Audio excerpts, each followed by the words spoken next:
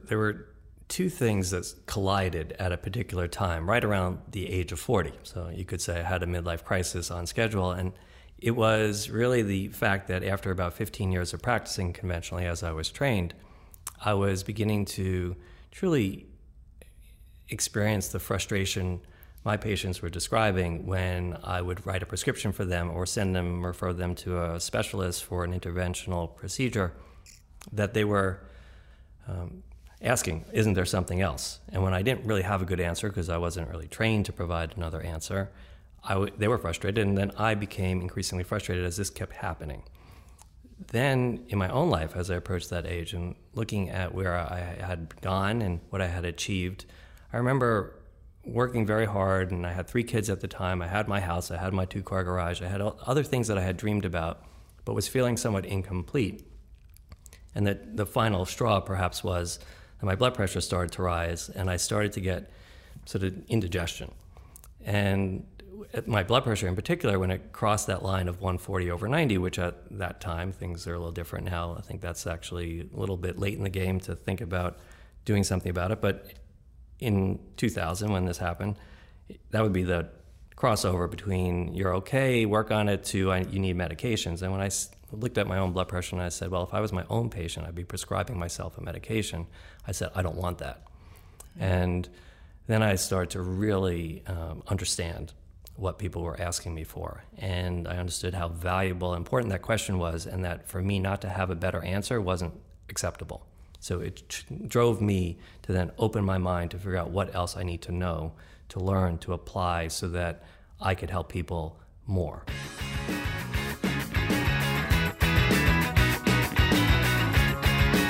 Hi, and welcome to the Compassionate Achiever podcast. I'm Tracy Day.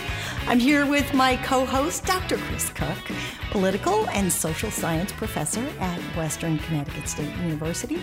He's founder of the Center for Compassion, Creativity, and Innovation, director of the Kuthwari Honors Program, Harvard Fellow, Fulbright Scholar, and ex-counterintelligence agent.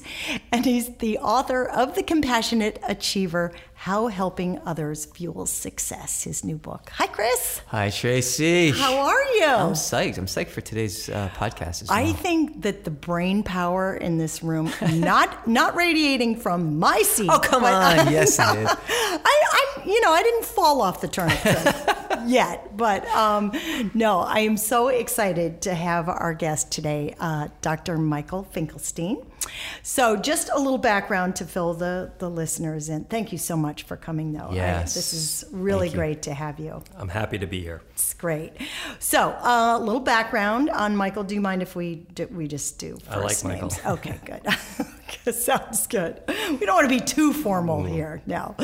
But Dr. Michael Finkelstein is the founder and medical director of Sunraven, the home of slow medicine. It's located in beautiful Bedford, New York, right near Western Connecticut State University, not too far away. He's certified in internal medicine, where he's received his degree from the University of Pennsylvania.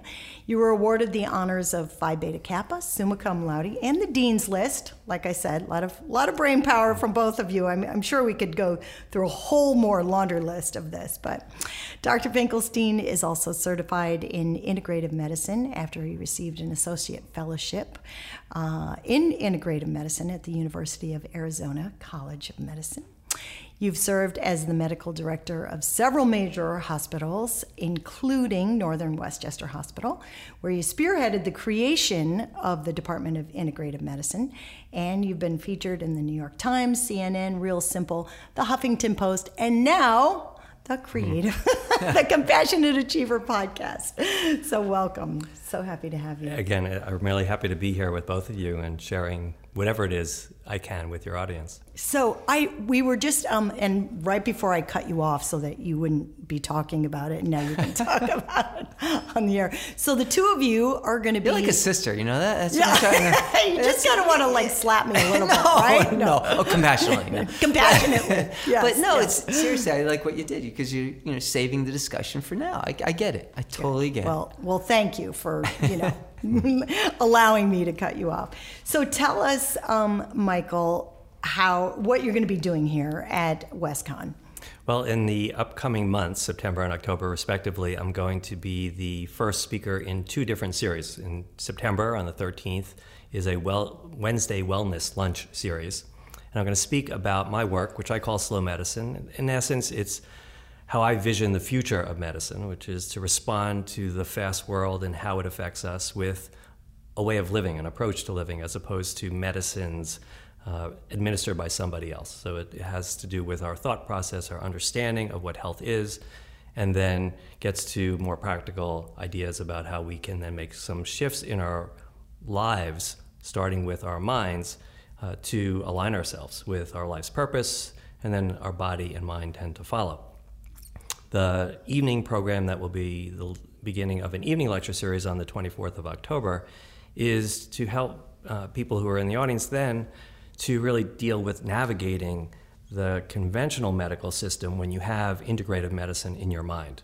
The idea being that a lot of people are aware of these things now and have a hard time communicating with their medical professionals because they're concerned that they won't be well received, they'll be rejected outright, or there won't be enough time for the dialogue to begin with. So some of what I will hope to do is to help people really incorporate this into their lives, but also bring in a conversation with their physicians and other healthcare providers so that people can organize around the individual. To me, primary care is what you do for yourself. Everyone else is a consultant. So we often think of going to an internist, as I was, and that's primary care medicine. But no, I think it's what we do to the person we see in the mirror every morning.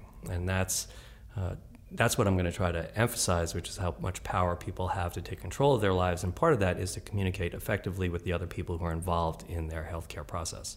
And sometimes that is not an easy process. I think we all know that. And Chris, not to put you on the spot, but you've dealt with this kind of, traditional medicine versus integrative medicine before with Ellie, right? I mean, yeah. Well, back in the '90s, wife. It was split. It was a lot of people, especially in the Boston area where we were. When you talked about it was alternative medicine, they just would hands up, and just kind of shut down any type of discussion about doing this. So, what we're talking about today is, I think, a blend. I think, when we talk about alternative medicine, a lot of people in the popular culture tend to think, Eastern side. And when they think traditional medicine here, it's a Western type. And correct me if I'm wrong, but the integrative is integrating kind of both of those We've types of ideas. We've gotten away from the either or, which is a good That's thing. what I'm trying to get to. Exactly. Mm-hmm. And when I was going through it, it wasn't an either or for my wife. And the naturopathic doctor at that time was not covered by insurance. Now a lot of them are covered by insurance. So it kind of shows you the progression just, in terms of thinking, but also economically. When insurance companies start including it in their coverage, economically speaking, it actually makes sense. So not just in terms of health it makes sense. It certainly does. I saw it. We witnessed it firsthand. But economically it does too. And I think that moves a lot of people when you bring economics into it as well. It takes those people who are doubters and said, well, let's give it a try then, right? And that's all we're asking for in integrative medicine. Give it a try and you'll see the difference, right? Before it was the Heisman Trophy, right? The stiff arm, right? that went out. Stay away, right? Yeah, true. Well, and I want to get into the insurance part later on, but since this is a show about compassionate, and we're talking to compassionate achievers in their own right, which you clearly are, you're a poster child for it. What role do you think compassion has in a medical doctor? And has it changed over time? Well, when I was in medical school in the early 80s, essentially, the first thing I learned, actually, that was very valuable was put yourself in the position of the patient when you speak to them. Think about how you would like to be spoken to and what might go on in your mind. So empathy was a big part of my training. That said, that was academic, meaning that was what was said, and yes, it was maybe the foundation of what was designed. However, in practice, what is so difficult and has become increasingly difficult since I graduated in the mid-'80s is the limited amount of time. And even though you can be a compassionate individual while running 60 miles an hour, it's not as easy when you are limited by time and space. So with doctor's visits being increasingly shortened, the extra time for a heartfelt question like, how are you really doing? How's your family doing? How are you sleeping at night? What's on your mind? Really is superseded by what a lot of people expect first from their physician, which is give me the answers to questions like, what do I need to do? And that is lost, therefore, the compassionate element, even though I think it exists. All of my colleagues in medicine, for the most part, began that way. I have no doubt. But a lot of people in the profession and the profession as a whole gets a rap as being hardened, insensitive. And while I think in practice there's reasons for that, I can agree with, that doesn't mean the individual didn't start off with a desire to be compassionate. It's the system around that I think is making it increasingly difficult, which led me, once I was in there for a while, to look at another approach, one where I had time. Because what I really wanted to reinstitute in my own work was to make sure that I could put my arm around somebody and just spend maybe 30 seconds without communicating verbally at all, but just by essentially being in the room with them. Mm-hmm. And that, as a healing practice, may be as powerful as any other medicine. And you talk about that in the book. Exactly. Right? I mean, it is. It's about the environment that you're in, right? That, according to Darwin, according to Jean-Jacques Rousseau, right, we're all born with natural compassion, but the environment, the system, the culture that we are born into, according to both of them, which I'd like to give them some credence as scholars, they say that we unlearn it through our society, and you're basically saying that doctors are unlearning it through the system that they're having to go through. And I've had some great medical doctor friends who retired because the system was doing exactly what you were saying, and they just had it. Yeah.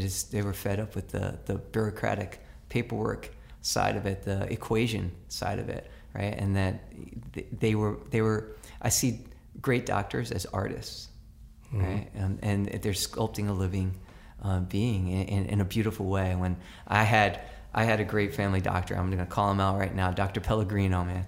He right here in Brookfield, and he was an artist. When you went in, you're going to come out, even if you were sick, you were coming out feeling better, laughing, right? Mm-hmm. And they're few and far between now. Right. And I think you're right. I think that people go into your profession because they care, because they're compassionate, and then the system is set up that it takes it all down. So yeah, which is hard on physicians. Just as an aside, I mean, so not that they're completely free of responsibility for what happens when they rush through visits, and they have been somewhat, as an organization, complicit with allowing these changes to be made in terms of the reduction of time and the infiltration of business into the practice of medicine. I think has really corrupted it, if you want to use that word, leaving people to have to do more for themselves. So that's what I said, well, I'm going to follow those people. I'm going to stay with them in my practice, in my professional mindset, but I want to now help them, let's say, at home, as opposed to having them come to a clinical environment. I wanted to give them ideas about how they deal with the days between those doctor's visits. Mm-hmm. And I certainly want to explore Sunraven and slow medicine and what you're doing now more, but I want to take a step back. And if you can tell us a little bit about your background as the traditional doctor, medicine, MD, and was there like a specific, the straw that broke the camel's back that you said, I've had it? Or was this kind of just evolving over time about what you're talking about, saying it's just changing and I'm not able to give patients the care I want to?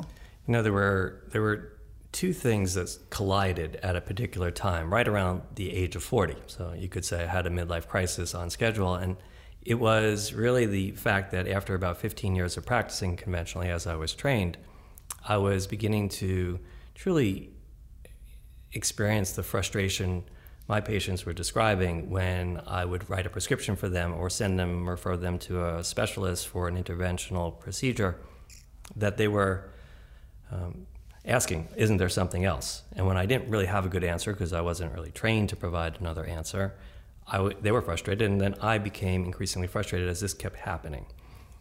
Then, in my own life, as I approached that age and looking at where I had gone and what I had achieved, I remember working very hard, and I had 3 kids at the time. I had my house, I had my 2-car garage, I had other things that I had dreamed about, but was feeling somewhat incomplete.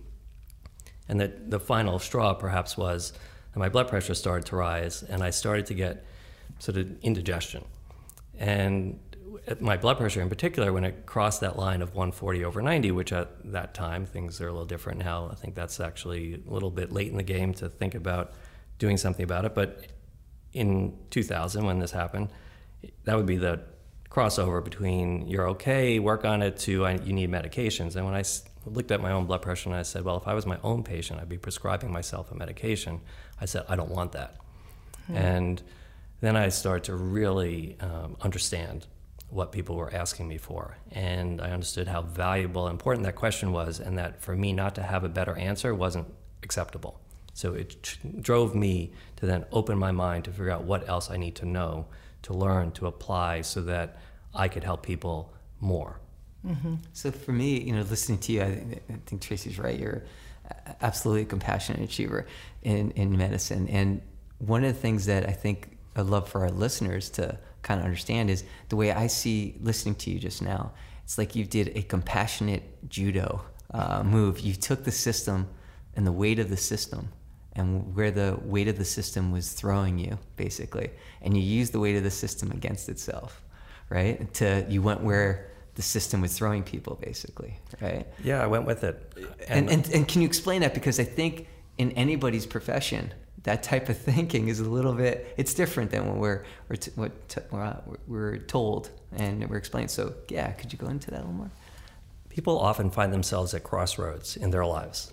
It might be magically at the age of 40, as it happened to me, or it could be because of an injury and illness to oneself or somebody really close, where you wake up the next day saying, like, what am I doing? Is this really my path, or have I been, playing out somebody else's ideas for my life? The word crisis, though, when applied to it, midlife crisis, is when you see that and for whatever reasons you don't make the move. You don't decide to get back on track. Then you're in crisis. Then you're living a life which is stressful because of the distance and the polarity between your truth and your path and what you're doing. And every day becomes a strain. What I noticed when that started to happen to me was that if I stayed then in the facade, in the persona of Michael, the doctor, the medical director, then I would wind up really getting sick. Whether that manifested as a medical illness, it would be certainly a mental health issue to begin, and it would cause effects not only in my work, but in my private life. And so I said to myself that day, it was actually June 21st, 2000. I remember exactly when it was. So there was a breaking because point. I was sitting in my backyard. It was the summer solstice. I had been planting beautiful gardens for my family, to adorn our lives. And I actually felt, on top of everything else, somewhat lonely, that I had been forgetting how to relate to some of those people that I was living with. And it struck me that, it looked good on the surface, but it wasn't really working inside, and that I had to do something different or I was going to crash. And so, I was motivated because then I understood what other people were going through, to not only take care of myself differently, but then I immediately realized that I could then, if I learned this well, to apply it in my work. So, and I'm sure you guys have heard this a million times, but the first time I heard it, I thought, wow, nobody ever said that before. Dis-ease for disease is really, it explains what it is. You're having problems. You are not at ease with yourself. And so you took that and said, I need to do something about it. And kudos to you for changing it, because unfortunately, so many people aren't in a position or don't think they're in a position that they can change it. Or I believe that we're all, we guide our own lives, but we don't just let things happen to us. But that can be hard. People are like, well, I got to pay the bills. And like what you said, that you're in a position, you're doing well, you're whatever, but you're saying, am I going to risk that to change things for the better? And so we always like to talk about that we want to give people tools of how to change and how to be more compassionate. So what are some of the things, let's go into Sunraven. So on that day you decided, I'm going to change things. What did you do to change your surroundings, your position, everything, to go to Sunraven? Well, or create Sunraven, rather. Well, from there, it was roughly a 5-year process of evolution. So on that day, I recognized that something would have to change, and that I would have to be prepared to not only let go of some things, but that I would have to keep my mind wide open to understand and to see the path. So I also understood at that time that as cognitively dominant as I was growing up, that I would need to use different faculties for this process. That I would have to, and that's what I mean by opening wide open, was to really use other senses that I had, emotional, spiritual intelligence, to see that path. So I sat there, and I sat there for quite a while until it became evident. I didn't push it, as I had done a lot of other things in my life. And the next thing that did happen was 9/11. So on that day, which was about a year later, in response, because we're 50 miles from New York City at that time, there was a very wealthy man who lived in Mount Kisco who decided in response, though this was also his personal passion for a number of reasons, to bring a check for $1 million to Northern Westchester Hospital to build an integrative medicine practice. And it was motivated in part by not only his philanthropy and his understanding, but his comment more or less was that this is the future of medicine, and wherever I have a house, I'm going to go to and he had several in the country, that I'm going to go to the closest hospital and make sure they have what I will need if I roll into their emergency room. And so, but I want to also support the community in which I live. So that day, or actually it was the day after, because that day was pretty occupied with waiting and looking for an opportunity to be helpful. Of course, we didn't have much to do, which was part of the reason I think the gift was so thoughtful and timely, was it was a response to heal on a different level. And the president of the hospital turned to me the following day and said, "Michael, this sounds like a really good idea. I have no idea what he's talking about, integrative medicine." Remember, this was 2001. So he said, "You're the medical director, you find out." So for my job, I had to study integrative medicine. And so that was, to me, the opening. That was what became clear to me as the path. Once I started to study, I went to a conference the following month, and I was turned on. I really understood more specifically about what is being spoken of when one talks about bringing in all the forms of health and healing to bear on the individual. I was able to learn about it, use it for myself, to see its benefits, and to get very passionate about it. Because 9/11 occurred, I also had a trip planned to Egypt about a month later, which we canceled, and decided instead, because I was being stressed quite a bit in my work and life, that I needed a retreat. And we went to Rancho La Puerta, which is a holistic spa, the first spa in North America, founded in 1940 by a family that still runs and owns it, and the woman who founded it in 1940 is still alive. She's 95. A testament to what they do there. I was just going to say, obviously something's working for her, right? Yes, it is. But I went there instead of Egypt. And that was the first time I ever was exposed to meditation, yoga, Buddhism. And when I went there a month later, and then I was studying integrative medicine, and I had this experience, I realized, no, there was something I had not seen in all of my studies in our lives buried in this silo of the Western culture until I ventured out. And so those things came together as the practical next steps for me that really began a very exciting journey and path, and took some years. When I returned, I graduated the program with Andrew Weil in Arizona in 2003 and opened up that clinic with Northern Westchester Hospital.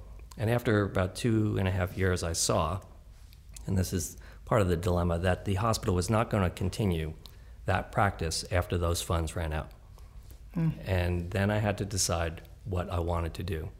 And I decided to leave the hospital, find another place to work, which was this farm next door to where I lived at the time. It was just a beautiful piece of property with an old barn, and it was available. And in 2005, I bought that property, left Northern Westchester Hospital, moved my practice and my associations with health and healers that I had met all over this area to join me in sort of a practice without walls, a collaborative process, but on a farm, because I had learned how powerful nature was as one of the major healing forces.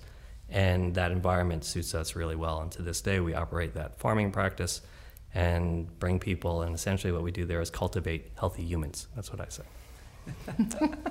That's so admirable. The way you say it, though, it sounds kind of creepy. They're growing in pods. They're growing in pods out there. They're like, no. Well, we stick their hands in the soil, but we don't really force it. We just sort of like maybe drizzle a little soil. No, but that's really cool, because it's a way that I think brings us back down to not only literally back down to earth, but who we are. Mm-hmm. And as human beings, we are social creatures.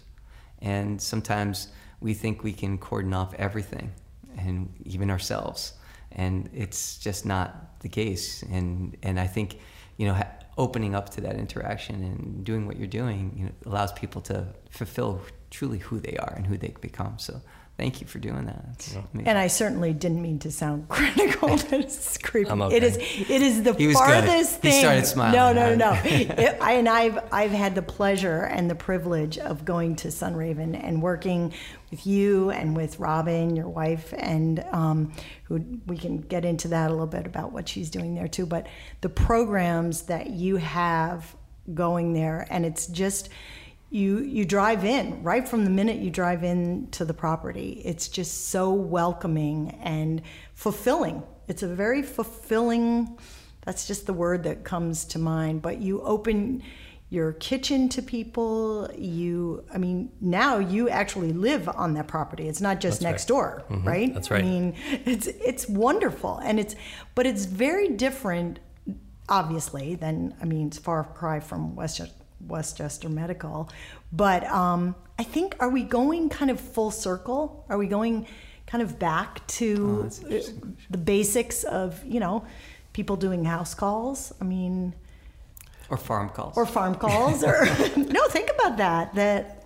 Well, I think when you ask somebody to truly come up with a definition for health, they will eventually move off the first pass of it, which usually is, well, if my body is healthy, I'm healthy, to realize that no, their mind and their mental process is part of it. Their relationships to other people are definitely part of it. Their relationship to the natural world is part of it. Their relationship to the sacred is part of it. Their community that they live in that supports them and all of that is part of it. And then their own individual reason for being alive is a personal purpose or passion, you might say. So when people realize, well, that's health. Health is all those things. Then while my body is very important, I'm not going to give up on that, and it may be the thing that if it's really aching me will interfere with some of those other ones, and new science really dictates that when the mind, the mental process, the subconscious mind in particular, and consciousness are all aligned, the body does better. So there's two approaches to then physical health. It's one is, hitting the nail with a hammer, and the other is to create the vision for the house, and is to work from the ground up then without worrying about even the tools or the skills that are necessary, but understand our purpose for living. It gets into shared humanity, collective consciousness. There are other subjects. Now that may be far afield to where a lot of people come in, certainly to me still, may be asking for, but I do try to establish that with them, because then the answer to the question, well, what do I need to do for my health, changes when health is broadened. And for our work, which we call slow medicine, it has 7 tenets. The visual is a medicine wheel. It's a wheel with 7 spokes, and those tenets are 7, including those 7 areas that I mentioned, the body, the mind, our relationships to others, our relationship to the earth, to the divine, our communities, and our life's purpose. And we try to emulate by bringing people to our home, by seeing what happens in the garden, to realize that a healthy ecosystem is one where all those things are dealt with at the same time. Mm-hmm. And trying to help people develop not only their own personal package, but then to support them, to bring them back to that environment where it's, easier, it's more fun, it's enjoyable, because this should feel like fun rather than work. And that's a little bit of a almost a paradigm shift for people when they think about their health. And most people think it's a sacrifice of some sort. In my diet, I'm deprived, or I have to cut out Saturdays so I can take a walk, for my peace of mind, as opposed to these things are really enjoyable. I think it may take a while for people and a little bit of a leap of faith, but I am not only convinced that it works, but I am excited to bring that message to other people. Mm-hmm. No. It's about interconnections, it's Absolutely. right, how everything is interconnected. And listening to you, and some of the ideas that you're talking to, one of the things I quickly jotted down, because there's this saying in Buddhism, specifically in Zen Buddhism, that says, we are what we do, right? And if you are not doing the things that make you strong, well, you're not going to be strong. You're most likely going to be weak in many different aspects. And I'm interested, because you haven't talked about it yet, and have a medical doctor even discuss this would be really cool, is I find meditation a really important part of my day. So I plug it in after I run. I have to warm down, I have to stretch anyways, right? So, and Tracy and I have had fun with me multitasking, which doesn't usually work out well. But for none of us. I don't think it works right. well for it any doesn't. of us. And neuroscience has shown I mean? that, right? And we talked about that before in another show. But, that where I'm stretching and doing meditation, it just all seems to click for me. And can you speak about the role of meditation? And I only do it for like 10 minutes a day, but those 10 minutes, I feel like I can get up. And for us older listeners, I felt like Steve Austin, the $6 million man. It would be the $6 billion man now, yeah, right? Inflation. Yeah. So could you speak Sure. about the role of that? And because I do compassion meditation, and it really helps me, start out the day, I think, in a better way. So when someone cuts me off, I'm not flipping them off. I'm, like, I hope they have a better day. Otherwise, they wouldn't have cut me off. Yeah. Well, here's what I would say. Meditation as a word often gets people to think of the spiritual practice of disconnecting from the material, physical world and entering another space of consciousness where one really sits in, let's say, a sea of something metaphysical. And for a lot of people, that whole concept is not where they feel they need to be at this point. So the word meditation to me tips people over. But there's two values of meditation. One, for the spiritual practitioner, it's essential. It's the only way to really devote oneself to that higher level of consciousness. Devote. I don't mean it can't be done elsewhere, but to really say, this is what I'm doing as close to 100% as I can in this moment. It's my practice. It's my devotion. It's the way I honor the sacred, call it God, call it universal consciousness, whatever. And so for people who feel that that's important, then meditation is a prototypical practice. For somebody who really just would only be interested if it has a physical benefit, here's what I would say. We call our work slow medicine for a reason. That it's the fast world and how it affects us that is the common denominator between all the ailments we have. It's the rush of modern life. It's how it affects our minds, but then how our minds in response affect our cells, because what the response in our body to our mind that's hyperstimulated is the sympathetic nervous system. When the sympathetic nervous system turns on, adrenaline is released, all sorts of things happen in the body, including you don't digest food, you don't really think so clearly, your organs like your liver and kidney don't work as efficiently, and there are many others. And so when people have chronic ailments, and they also happen to be in this world where their sympathetic nervous system is locked on, those two lead to more problems. The treatment then, conceptually, is to turn the sympathetic nervous system off. And fortunately, our bodies have the parasympathetic nervous system, which is the off switch. The prototypical off switch is in the vagus nerve, which descends from the brain to the diaphragms below the lungs, and a deep breath is really all one needs to do to touch the parasympathetic nervous system by stretching those fibers and getting the flurry of adrenaline and everything else to stop. Now, that might only be a momentary response, but it's very effective. If one can then learn to bathe in that juice, one can temper the response, the experience, and ultimately reset their sensitivity dial in terms of how much they're affected by that fast world. So meditation, again, is a very powerful practice to do that, because when one meditates, even if they're not a successful meditator, meaning they don't go flighting up into the cosmos, They really just relax. What most people know in 10 minutes of meditation is that they're breathing much more calmly, their body is relaxed, their shoulders and their neck are relaxed. These are all evidence of the parasympathetic nervous system doing its work. And so 10 minutes of calm breathing, call it meditation, call it guided imagery, call it breathing exercises, whatever it is that effective. And that's the prototype for our work. So when you are engaged in something that you love to do, most people are breathing that way naturally. When you're painting, if you're an artist, when you're creating music, when you're out in the garden, if you love gardening, time passes, you don't know how long it's been, you don't need to eat, you don't need to drink, those things are evidence that you're in your flow zone, and that means the parasympathetic nervous system has shut off the sympathetic. Those are healthy practices, and that's what I think meditation offers, and that's what slow medicine is all about. Well, I have a friend, and I'm going to throw him under the bus here, but Wait a minute, is it me? No. I can do that, right? I'll do that all day. But Will, who is just the typical type A, he was a trader, now he's in hedge funds, has his own hedge fund, just living life to the fullest, if you can say that. But, on paper, he looks like that, right? But just wound way too tight. And somebody turned him on to this 10 minutes of meditation. And at first he was like, look, really? In my line of work, I have no time for that. Can't take these 10 minutes out to do that. And for whatever reason, he said, I've got to change something. Just like what you said, you sometimes get to that point where you're like, okay, something's got to give. So he started to do this 10 minutes of meditation. He said it has not only helped his health to literally, he tries to do it twice a day, but it's actually helped his performance as a hedge fund manager because he can look at it differently. He can slow down. You just explained the technical terms, but this is living proof that even somebody who is this type A, crazy, run, it works. It really does work. So, if you can just even take even those few breaths, right? Mm-hmm. Just for that moment to kind of get out of that crisis cycle.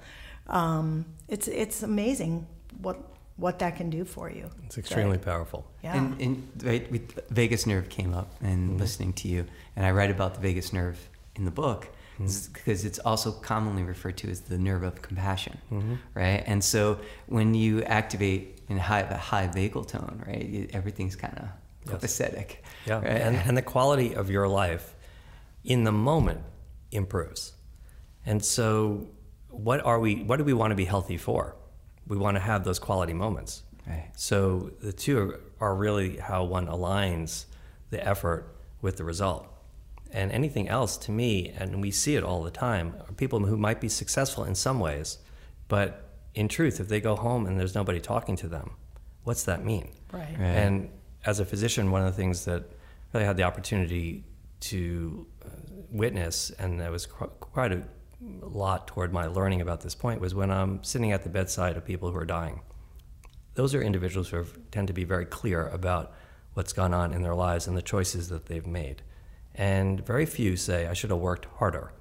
Very few say that, I didn't have enough money, or, I needed something else on a material level. It was really all about relationships. And at that moment, I saw really two groups of people. The majority, unfortunately, had a lot of regret about those choices. And the few, though, who were inspiring to me, which is part of the message that I try to share with as many people as I can, is that they focus on the quality moments, those relationships, to be in a good headspace when they were going to do something important with people they loved or cared about. And that was actually very compatible to their success on other levels, just like you said. But it generates the quality life that I think all of us are seeking. Mm-hmm. And, I'm listening to you, and for our listeners out there, as Tracy knows, I'm a big Evernote user. I store everything I have in there. And, there was a December 5th, 2016 Wall Street Journal article about this, right? About scientists try stimulating the vagus nerve to help migraines, rheumatoid arthritis, and stroke, among other conditions, right? And it's just listen to this. This is you. You could have written this part, right? The slow, deep breathing and meditation naturally stimulates the vagus nerve, which promotes relaxation. This is from the Wall Street Journal, right? This, just in the 90s, if you said that was going to be in the Wall Street Journal, people would have laughed at you. They would have thought it was an Onion show or something, right? Part of the Onion, right? So this idea that people are opening up to these other ideas that are naturally within us. The solutions are literally within us if we allow ourselves to open it. But, it's taking the courage to do that. And I love when you said, it takes that one deep breath. In social emotional learning, in the program that I helped develop, we call it a brave breath, because it does, right? It takes that courage. And it's hard sometimes when you're in that moment of that fight or flight and you're just really freaking out. That's when you need to do it, but that's the hardest to remember. Well, that's why practice is so important. So just like, athletes, they practice for a lot of time so that in the moment, in the middle of the game, despite all the pressure, thousands of fans screaming and their whole career on the line, they could, do whatever it is, shoot the free throw, get the shot in. Muscle memory or whatever it's called. So practice, and in fact, when people meditate, they call it's a practice of meditation. It's not like there's a goal one achieves. It's the process that one goes through. In fact, I think our lives can be benefited if we think of it as a process as opposed to goals. Getting to 99 is a nice goal in essence, but wouldn't you rather have 99 good years, which means that it's a process. It can't just be getting there and slapping yourself on the back saying good job if there's nobody around you at the bedside when you're dying. And that's what I saw, which was the hardest thing to witness people feeling very alone after all that time, after all that work, after all these thoughts and thinking. So it was motivating to me to bring that message out. So what kind of programs you've talked about? We've talked about meditation, obviously, and looking at your health as a whole and that kind of thing. What kinds of programs do you have at Sunraven? I love it. I get your newsletter, and I think it's fascinating. You have a new teepee. So not too many people can say that. Not too many people especially can around say here. that. Exactly. So tell us, for listeners that are like, well, what else could I be doing? Okay, so we've checked the box on meditation, but what else can I do? Well, I think space has a lot to do with the setup for how well we're going to do whenever we do it. So as an example, you could go to a scientist, a great nutritionist, read all the books on diet, and have the perfect diet. Let's say there is one. And by the way, I don't think there is. But let's say there is one, and you have that perfect diet. It's on the plate in front of you. And now on your mind, though, is the news or the fight you just had with your ex or the issues with your kids or the disease a doctor just told you about is running rampant in your life. And that's on your mind. Now you have this stuff on your plate. Now you're eating with that on your mind. Because you're now in the sympathetic nervous system's grip, your digestive tract is not working as well as it could. So this perfect food is not going to be digested and assimilated as well as you would like. So there's somewhat of a missed opportunity there. So a lot of our work is to first start with the ambiance, the space, and the intention, which has a lot of energy. So you mentioned teepee, and it sort of sounds a little funny. It's true.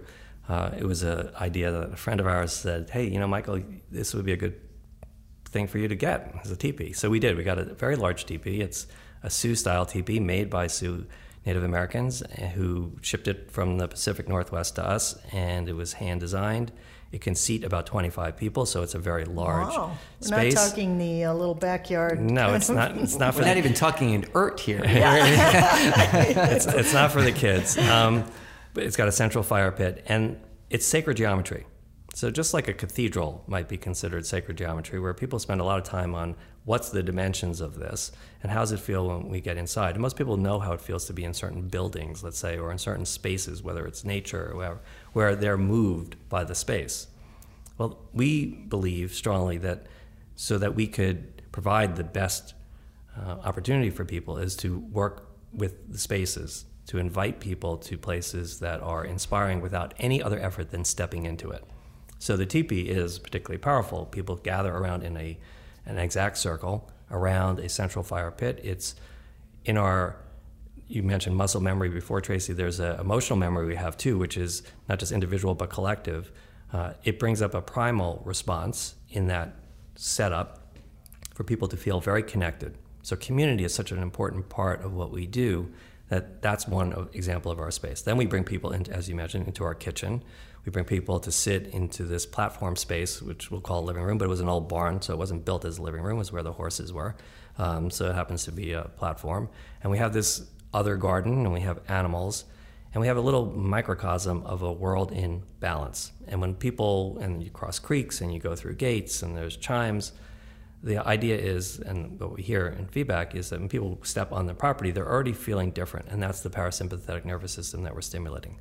Then we add whatever is interesting for people. You want to talk about nutrition? I'll talk to you about that. You want to garden and move your body with other people and be creative? We'll do that. You want to sit in the teepee with men or women or couples? We do that. You want to see me one-on-one, talk about things? That's the environment. My office, by the way, was designed to sort of remind people of what it feels like to be in a treehouse. So the idea is to be playful, to be light, and but to really connect the dots between the body, the mind, our histories, our need for connection, as you mentioned, Chris, and just to really feel whole. Whole being the operative word, actually exactly the same as the word health from the Anglo-Saxon root halen. They are the same thing, as is holy and other words that we throw around all day long, not realizing that what we're really seeking is wholeness.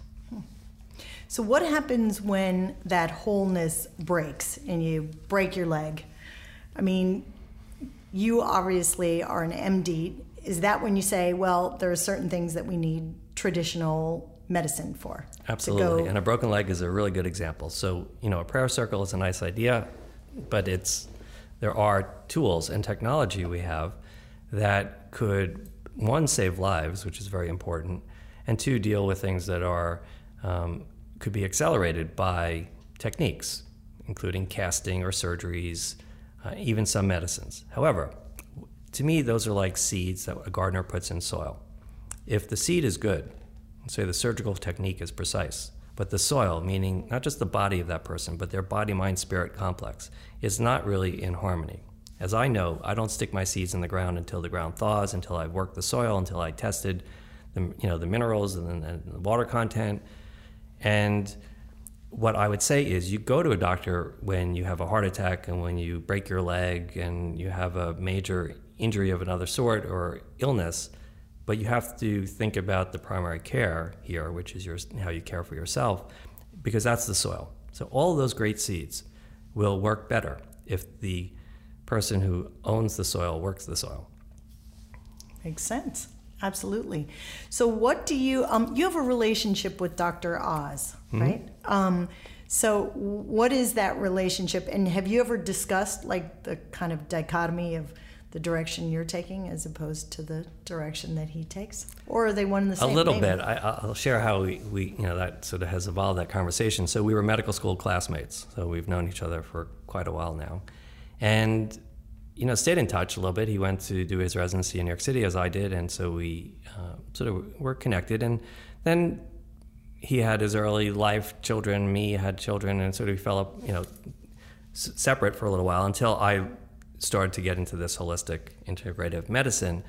And one of the people who came to me had worked in his operating room doing a study on whether or not energy healing could support the outcomes for people having open heart surgery, which was a very interesting study. And of course, he was a maverick in that regard at Columbia at the time. This was before his fame as a public figure, celebrity, and obviously quite a remarkable person in terms of how much of an audience he has to share his ideas and thoughts about health and healing. However, what I think can be said is, as a result of how big he's become, there is pressure in his own life for his own self-care. And so the question I have asked him is not to challenge what he's doing or whether or not what he says he feels good about or how critics are responding to that. I mean, that comes part and parcel with being famous. But was, how are you doing, Mehmet, is really what I would say, is how are you taking care of yourself? How are you feeling? How's your family? For the most part, I would say he answers that pretty well, meaning I believe that he does take good care of himself, that he is a man who has remarkable energy to begin with, but has maintained it by staying in relative balance. But I do think there's a fundamental, and this is not something I discussed with him, a fundamental difference, which is to entertain people in the subject of health versus to really help somebody in a smaller setting make those changes, which are very difficult. So I think he presents a lot of interesting ideas to people, and encourages them to think for themselves and to consider trying things. And I think at times he goes far. He goes to lines which might include maybe coming across as recommending something. However, I think the intention is well-meaning, having spoken to him, and I think this is just the nature of the business that he's in. However, what I think is really importantly different is that people need help making the change. And it could be a group of people embrace this, and if he got his audience together and he had a whole weekend workshop with 300 people or 3,000 people, I think that could work. But that's not his mission. His mission is just to reach as many people as he can. I'd rather sit with audiences for 3 days. I just completed an 8-day juice fast, as an example, on Sunday. And so there were 10 people in our teepee for 5 hours a day for more or less the last week. And I know those individuals have had lives affected, and 10 people affect 10 more people in their circle who affect him more, and it's exponential. And that's how I choose to work. I think we need more of that. Mm-hmm. Wow. So and just one quick question, because we could go on about healthcare and insurance and all that, so we don't want to really go there. But how do we get society to, and maybe you've just answered that question, but how do we get society and insurance companies to not just, acknowledge it, but to say, this is what we're going to use for our norm? I mean, like you said, Chris, there's a few insurance companies that are paying for this now, and the Wall Street Journal is talking about it. I mean, it's so much more popular, but I still think there's a lot of people out there that don't really know what it is. Yeah. And how do you do that? How do you change that? I think the answer is education, and it starts with children. But I think since it's adults who educate children for the most part, the adults need to be educated also in terms of what they're going to do. But I think we need to understand that the approach to living and how our culture is set up requires a fundamental change. I think the health insurance industry is not going to lead this, nor is it responding to the real fundamental question of what is health. So it's important, and people need access, and these things have expenses associated with them, so that becomes difficult. But to me, the best prevention is how somebody takes care of themselves, what's going on in that internal area, what's on their mind when they eat, whatever it is that they eat, how they focus on the quality of their relationships at home and around their neighborhood, what they understand as the meaning of life and the value of all life. And with that, which doesn't really cost anything, I think people get far ahead of where they are. If that's the emphasis, I think we'll need less of the healthcare institution.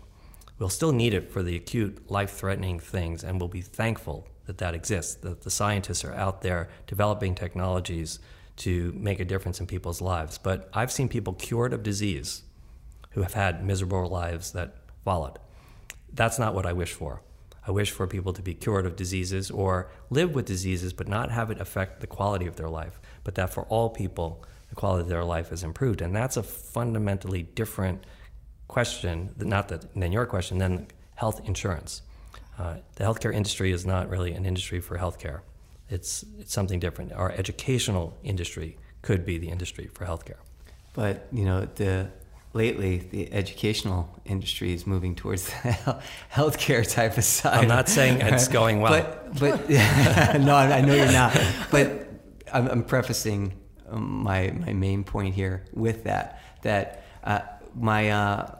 we have 3 little boys, my wife and I, and we don't have a middle child. We have a center dude, right? So no middle child syndrome in my house. It's he's my center dude, and when he was in primary school, he went into class, and the teacher sent us a picture via email of him in the middle of class, and she goes, you have to call.